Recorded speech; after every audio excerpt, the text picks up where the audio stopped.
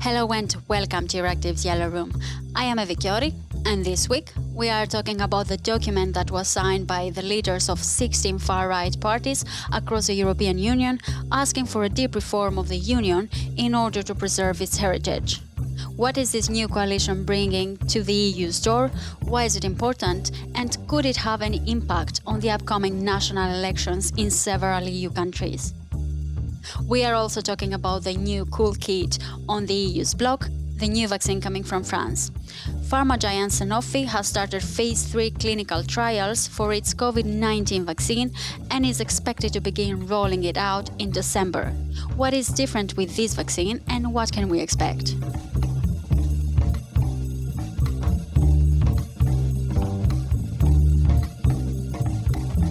Now, the leaders of right-wing parties have signed a document asking for reform of the EU.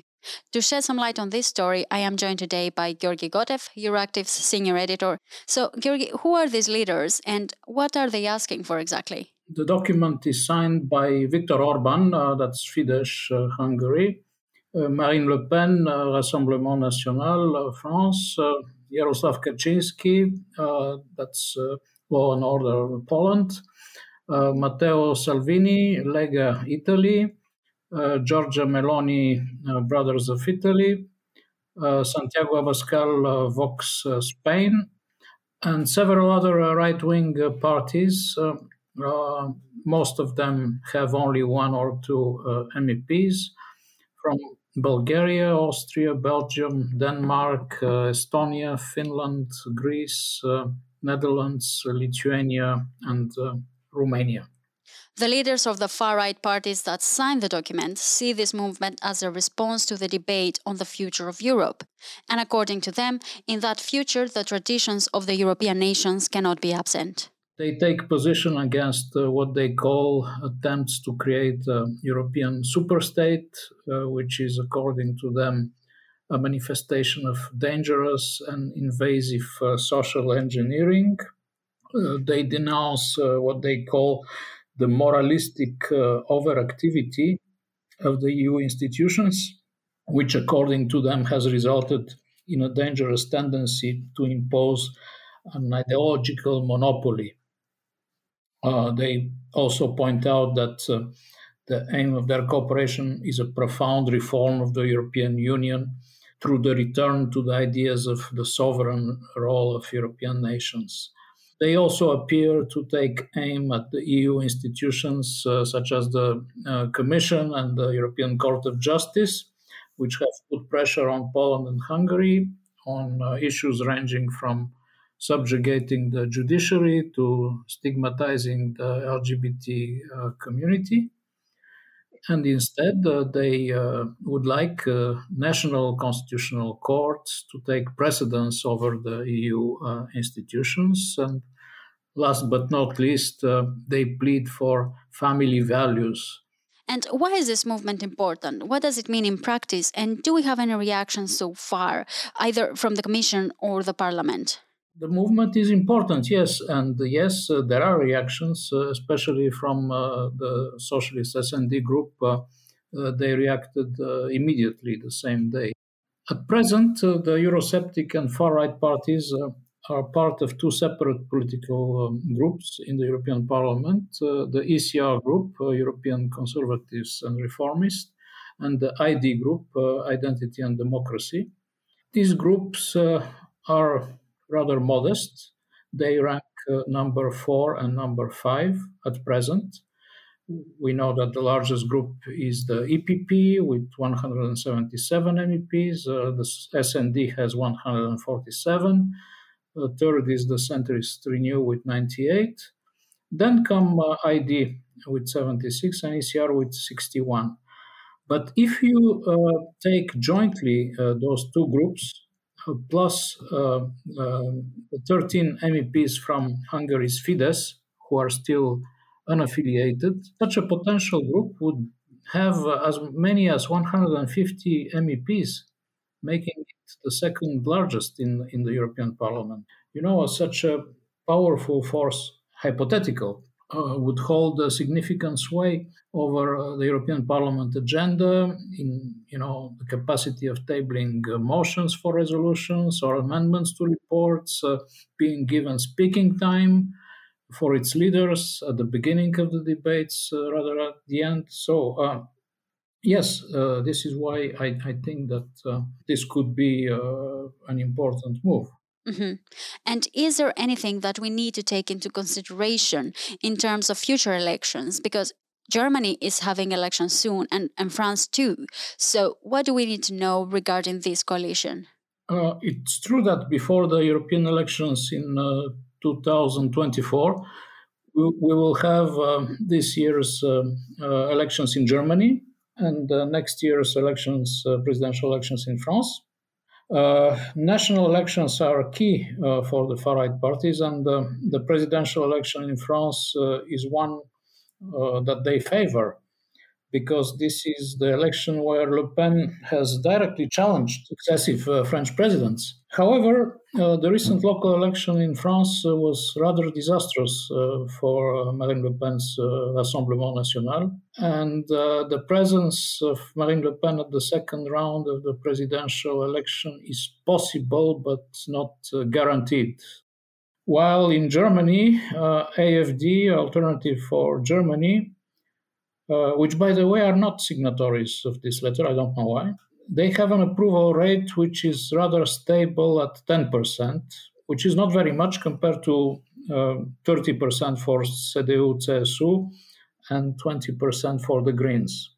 So yes, national elections are important, but they look difficult for the far-right forces in the two countries we consider the engine of the European Union. So we cannot say that this movement will boost the right-wing parties. Is there a chance that it will create better conditions for them for the upcoming elections? In general, Europe's far-right parties have a lot in common, but this also includes a natural aversion towards working together. Take Italy, for example. The far-right Brothers of Italy are currently in the ECR, and until now they were fighting against their Italian rivals, Lega.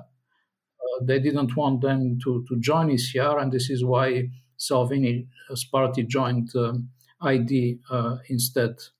Or take the Belgian Vlaams Belang, it's a Flemish separatist force, and take, on the other hand, Vox, the far-right Spanish force, which is strongly opposed to separatism. There are differences, but they have something in common, and that's the common enemy, and the common enemy is, of course, the European Union. However, in European politics, it takes a combination of power apparatus, patience, and time to achieve the minimum integration needed to push forward a common agenda. And I don't think that the 16 signatories of the letter are equipped for anything like that. And if the Eurosceptic and far-right forces join forces to push forward their Eurosceptic, nationalist and homophobic agenda, it makes sense that they would launch a new group. But whether this is a likely outcome is another question, and personally I doubt.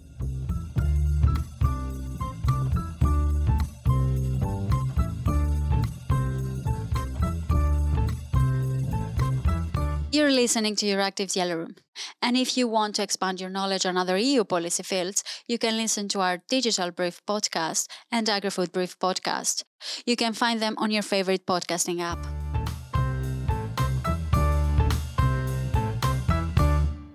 And now we're moving on a different topic, and we're going to Paris. So there is a new vaccine coming, and from what I read on Euractiv.com, it really sounds like it's the new cool kid on the EU's block. So to find more about it, I spoke with Mathieu Paulet from Euractiv France. So Mathieu, what is the story with this new vaccine? Yes, indeed, a new cool kid in the block. So Sanofi has just announced this week their vaccine should be ready by December, as they are about to start the phase 3 trials. And I can tell you that it is such a great relief for French authorities, because they have been hoping up and down with impatience for a French vaccine to enter the stage. Actually, Sanofi's first vaccine candidate had turned out to be a failure, and it had caused quite a storm in France and had led to question the research strategy here. So what we know is that phase 3 trials will be conducted on 35,000 volunteers, and that phase 2 trials showed high antibody responses in all adult age groups. So far, so good. Mm-hmm. And why is this vaccine different from anything else that is already circulating out there? The vaccine uses recombinant proteins to trigger an immune response. This method has been proven for years, and here I'm using Sanofi's French chairman Olivier Bogiaud's words. He was the one who brought the good news on the French radio this week. Pfizer and Moderna, unlike Sanofi, are using the mRNA technology. It basically teaches the body to make harmless species of COVID, which then triggers the production of antibodies. This method, as opposed to Sanofi's, then is quite new at such a scale. And do you know if it has been approved by the European Medicines Agency, or is this like an upcoming move? We're not there yet, but given that Sanofi's technology has been used in many other vaccines before, the EMA should probably greenlight it quickly after Sanofi asked for it. Well, obviously, if the phase 3 results are good. Mm-hmm.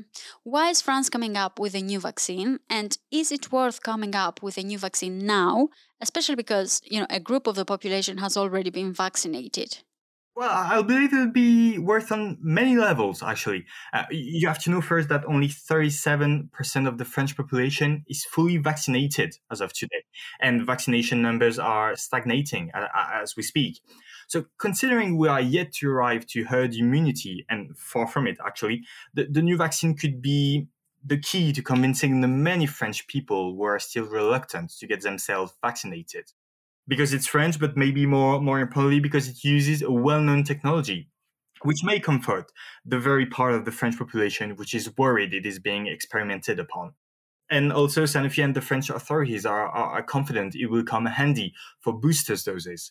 According to the French Industry Ministry, Sanofi's laboratory is already working on them, and they have excellent results. And here I quote, perhaps more promising than the mRNA vaccine boosters. So it's definitely worth coming up with a new vaccine, especially because it is different than the ones that are on the markets already. And do you think there is a plan to distribute the Sanofi vaccine to other EU countries? We're not there yet, but I think, the vaccine will prove super useful to help other EU countries getting vaccinated. The Sanofi vaccine can be kept under easier conditions than the Pfizer, for instance, which will come handy for many other countries. Well, thank you, Mathieu, for joining me today. And our time is up for this week. I am Evie Chiori, and this was Euractiv's Yellow Room. We will be back on your feed next week. Until then, visit euractiv.com for the latest news, and don't forget to listen to this podcast on your favorite podcasting platform. Thank you for listening, and until next time.